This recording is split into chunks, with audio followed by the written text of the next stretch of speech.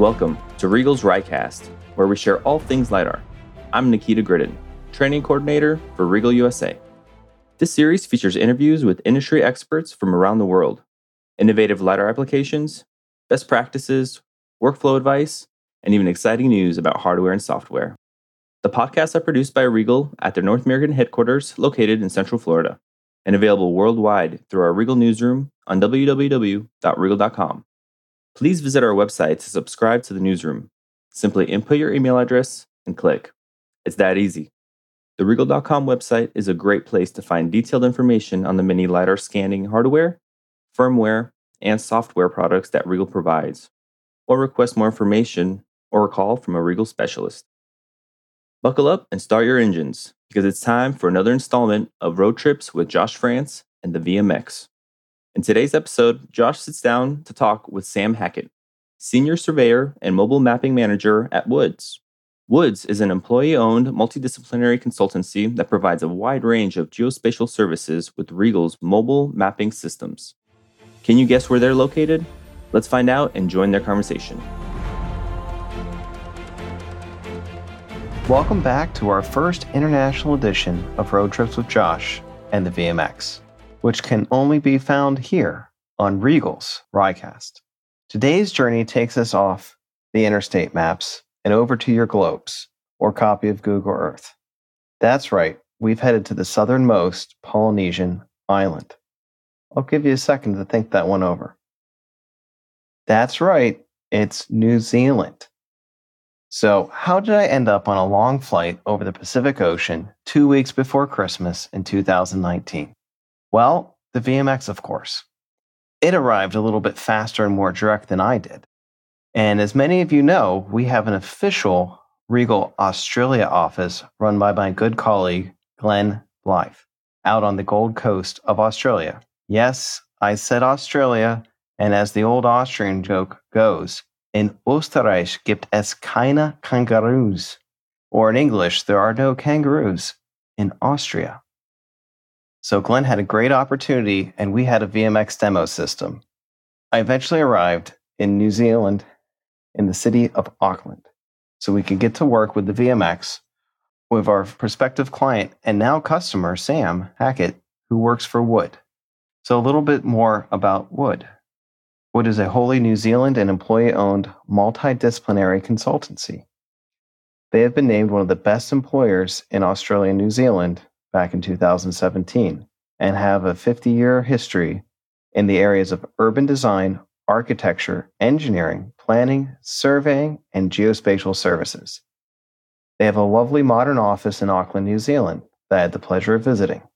In early 2020, Wood made the purchase of a VMQ-1HA, which is adding to their greatly growing experience and demand of their geospatial services.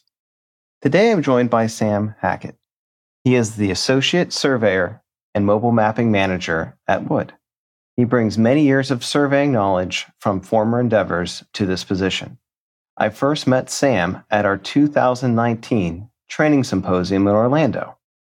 So, with no more further ado, Sam, welcome to RiCAST and Road Trips with Josh.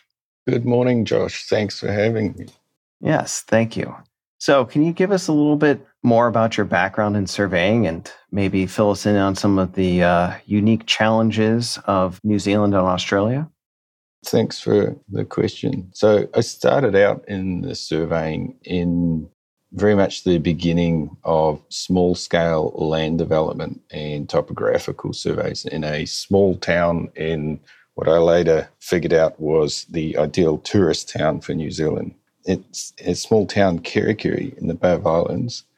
We carried out our day-to-day work for small-scale land development, and I found after a number of years I extended myself as much as the industry gave me opportunity to. So I decided to move across to Australia to jump the ditch, as we say, and look for some larger, more technical challenges, which I happened to land into immediately with some large construction work focused with oil and gas and mining challenges. And this was right after the GFC period. So a lot of the Western economy was in a bit of a lull, but the Australian mining and minerals boom and the energy boom was really going full speed ahead. There's a massive shortage of skilled professionals, and it was very easy to find work and to find those challenges. So that has really helped me to develop a lot of those geospatial focused skills in the survey side. And it's helped me to diversify all the different types of technology I was able to become involved with. And that's where I started off with the mobile laser scanning as well. When we mix that into corridor mapping projects and motorway mapping projects. And so it meant that after 5 years in Australia, I could come back to New Zealand, which I did for my own reasons at the time. But I brought back a lot of diverse skills that I'd picked up along the way. That's really interesting. And I've got to say, I think Australians and New Zealanders have some of the best phraseology out there. The phrase jump the ditch is truly unique. And I know you guys have a lot of other interesting phrases that we're just not used to over here in the States. But always makes speaking with you a pleasure. And you certainly have some great survey experience. It was great to see the slight differences in your approach to problems from surveyors on this side of the pond, so to say. And that made it a real fun week to get into the weeds a bit more of the VMX system, as well as our post-processing software. So now that you're up and running with the VMQ, what are some exciting projects you can share with us that you're working on in New Zealand for wood? Yeah, so now we're up and running with the VMQ. We've carried forward some of those technical workflows that we were working with the VMX, and we've continued with the VMX. We're working in the railway environment, which is, needless to say, very challenging. It's the most challenging environment I've worked on in terms of safe access. When we have a commuter train running every 10 to 15 minutes, there's almost zero track access time for the entire survey project. Yeah. So, yeah, that has been a super challenge, where being able to have the technology of the VMX and the VMQ in a mobile survey system means that when we only have 3 to 4 hours of track access in a week, at say midnight or 2 a.m. in the morning when the commuter trains have finished for the week, we get to really maximize what we can achieve in those 3 or 4 hours. But that's where the efficiency of the technology really plays to its strength, when the access and the safety is so paramount and such a massive logistical issue for planning the project. Yeah, that's very true. You know, a real project that's 10 or 20 miles sounds to the layperson to be relatively easy, because you just get on the tracks and go, because that's what you do with highway. So it has to be the same, right? And it's always the case of having a good plan of access and a good rail partner that allows you to be able to be successful in that endeavor. So I just want to dive a little bit into maybe for our listeners out there who aren't sure of the major differences between the VMX and the VMQ, other than a single head system and a dual head system, or 2 scanners versus 1 scanner. How do you see the successes of each system, or the strengths, let's say? It's a good one, with the opportunity of using both, which I've really valued, and I've worked side-by-side data from both different systems in almost identical project types on the road and on the rail. So I've found that the VMQ's multi-scan coverage gives us some advantages when we're doing our mobile multi-pass matching, and we're doing our matching onto ground control targets and things like that. We're having multiple scan angles on the same trajectory line allows us to have more control over that trajectory line with less effort put into our ground control types of work. The VMX is, I guess we have the advantage where there's a bit less data volume, and with all of our projects that are survey grade and we need to quantify and certify the accuracies of our products, we need multiple pass matching in every case. And so that's where we may need to drive 4 passes or 6 passes over that route to get the multiple trajectories that allow us to qualify what accuracies we're achieving. And if we need to do 4 or 6 passes anyway, then we end up getting a lot of, we say redundant data with the VMX. When we've got the 2 scan heads running, we could be running up to 2 million points per second. That's a lot of data. And it's not that it's too heavy data, it's just becomes unnecessary data. So if someone does want super intense data, it doesn't become too heavy data, because I would have to say that the imagery is the more heavy data in terms of how quick the data racks up on your hard drive and your processing workflows later. Yeah. So I found that the VMX we could do our processing workflows and produce a product from a single or a pair of passes out of our final product. And the coverage and the data density would be very consistent and very reliable built from a pass in each direction. So that's been has been what seems like very light data compared to some of the other types of mapper systems that I've used with their workflows. Sure. But very consistent, very thorough data. So it's been a perfect balance taking that approach. And if we look at calibration between laser scanners on the VMX, we have the full ability in the system to tweak those with maths how we need to.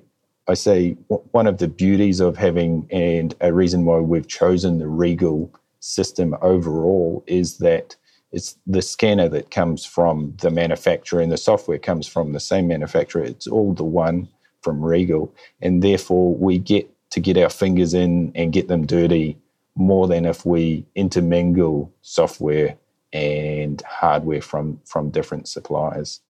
The VMQ, we've found that while we have the disadvantage that we might need to break a project into 2 captures in order to change the rotation angle, we do, however, get to choose what rotation angle, and we are enjoying that we can run at a 45 degree, or we can run at a 0 degree rotation angle, or any of the ones in between.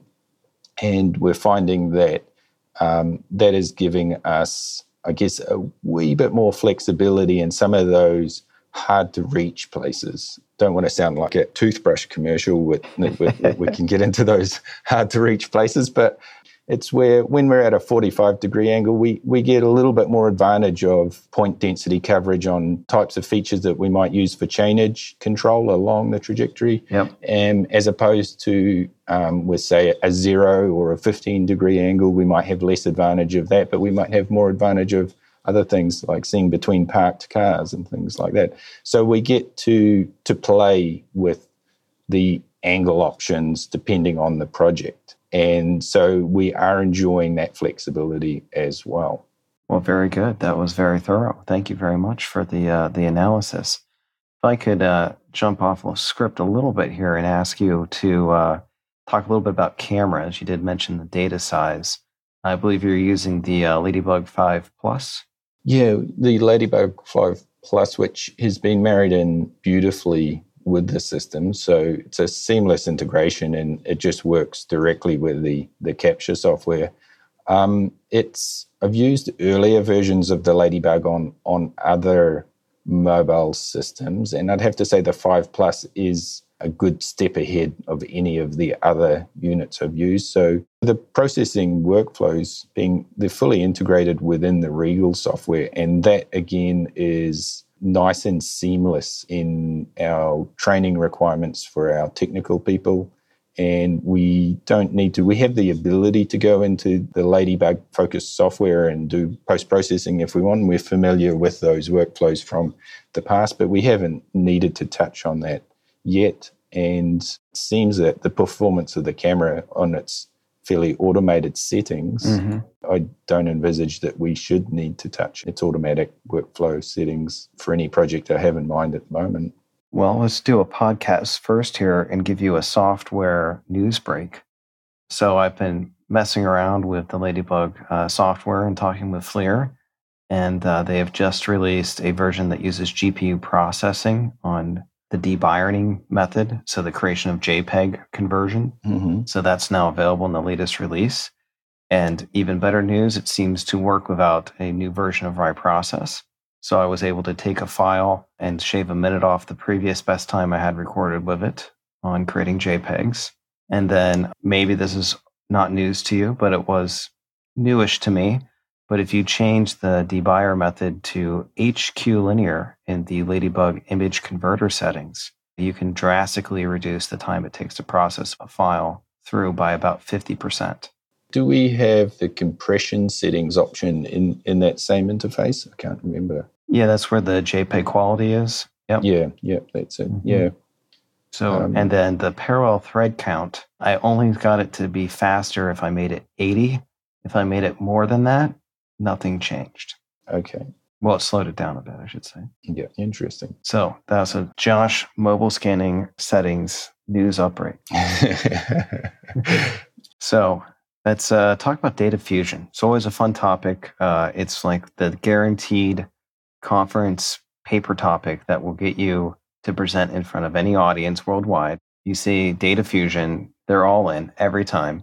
So one of the things we worked on when I was down there was a little bit of using TLS scans. Can you talk a little bit about that?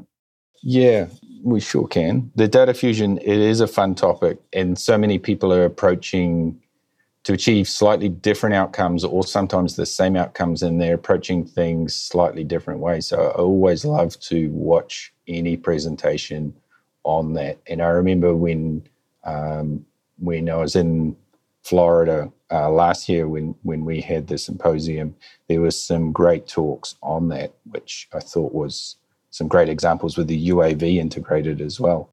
So with the data fusion, just in the broader picture, we're in New Zealand, we're quite blessed with a lot of publicly funded aerial LiDAR projects. So we have a lot of airborne LiDAR as well that we can integrate with our mobile and terrestrial capture projects and end up with some very large scale and usually quite reliable ground surfaces and feature capture. So with the TLS, the terrestrial laser scanning, sometimes in our challenging capture environments, and the rail is a great example where the terrestrial laser scanning lets us capture a lot of detail over a very small area. We might be talking 50 or 100 meters, but it allows us to reliably and precisely capture that information and gives us information, therefore, that it can be the control basis for the mobile survey, because the mobile system on its own, we can't quantify to the accuracies that we need for most of our clients' tasks. By using the terrestrial laser scanning, we're able to pull out points and planes and derive those from intersections of surface features and things like that, and carry that data forward into the RIEGL processing software. So it's much the same, I guess, as most of the other control concepts, except that we're simply extracting data more like the way the RIEGL software thinks about it, where if we're extracting a plane from terrestrial data, we're feeding a plane into the RIEGL software. And it's a lot closer to, I think, to a pure data fusion, where if we are putting a terrestrial point cloud with a mobile point cloud and getting the two to mix together and have a happy relationship. Yeah. So that's the way we've seen there. One of the things that has always been sort of one of the drivers for myself within the geospatial industry has been achieving accuracy standards and quantifying what we've achieved to meet our client standards. But over my career, it's become more and more challenging environments. So as long as we've done our work properly controlling the terrestrial scan data, getting that to match onto the mobile scan data, there are there's potentially things to watch for in some of the workflows that we're trying to work for, and we can easily screw them up. They're very much dependent on a technical operator understanding what he's doing and understanding how the software thinks. And we like to think that we're getting to that point where we really understand how the software thinks. But the the thing in the background that really makes me happy with a plane type solution or anything that is a form-fitted solution is that you're using algorithms and computers and maths to downsample to simple objects, but you're using it from such a point density and point count that it becomes reliable with confidence, because anything that's mismatched becomes an outlier or rejected from the form-fitting process. Yeah, that's always been the challenge in control point selection, is how do you do it accurately and consistently? And it's great that you have a guy that can do it, but when that guy's not available or he's having an off day, it gets dicey to depend upon that.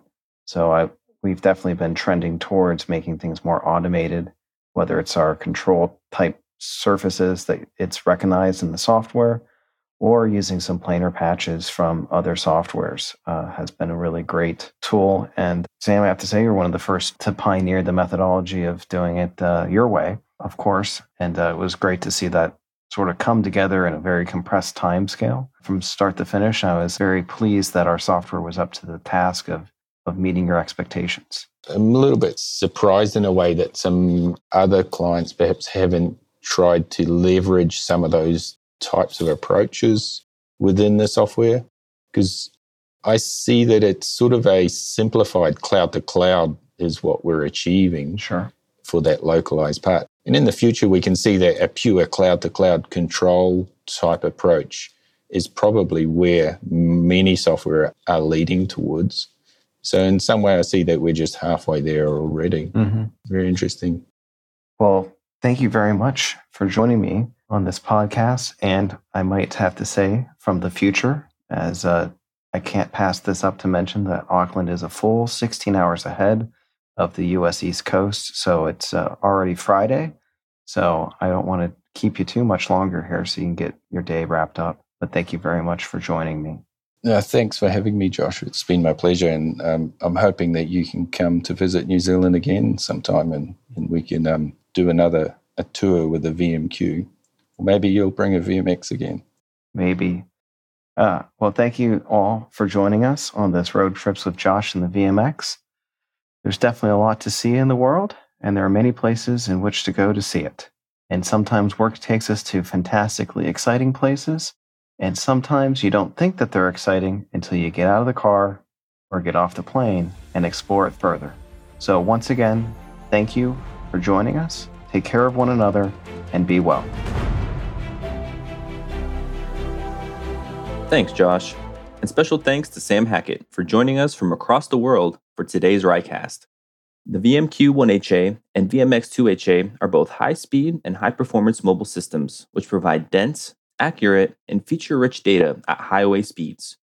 And if you're impressed with the system's hardware, just wait until you see the point cloud, generated in RIEGL's post-processing software suite. And don't forget, you can subscribe to our RiCast anywhere you listen to podcasts, and the RIEGL Ultimate LiDAR webinar series through our international newsroom on www.riegl.com. You, the RIEGL users, give us the best stories to tell. We always appreciate your suggestions, so please send us your ideas or comments to communications@rieglusa.com. And as always, have an ultimate LiDAR day. Until next time, Nikita signing off.